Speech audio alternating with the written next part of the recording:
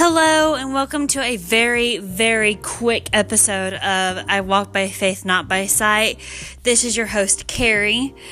So I wanted to hop on here very, very quickly because I'm about to leave and go out with a friend for a little bit. But I just kind of wanted to give you a really exciting information about tomorrow's episode. I know I haven't popped on here in a really long time.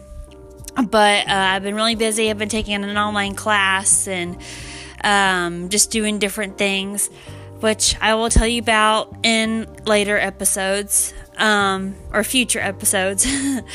But really quick, I wanted to let you know about tomorrow's episode.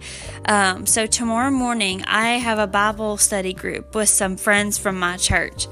And so I just thought it'd be a really cool idea to do like a live Bible study session on this podcast.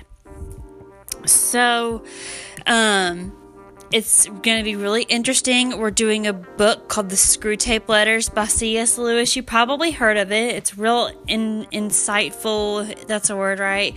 And really thought out. And I thought about it and I talked to some of the girls and they're up for it. So, and we'll be at a coffee shop. So, there will be some background noise and maybe some disruptions because I don't know how to edit.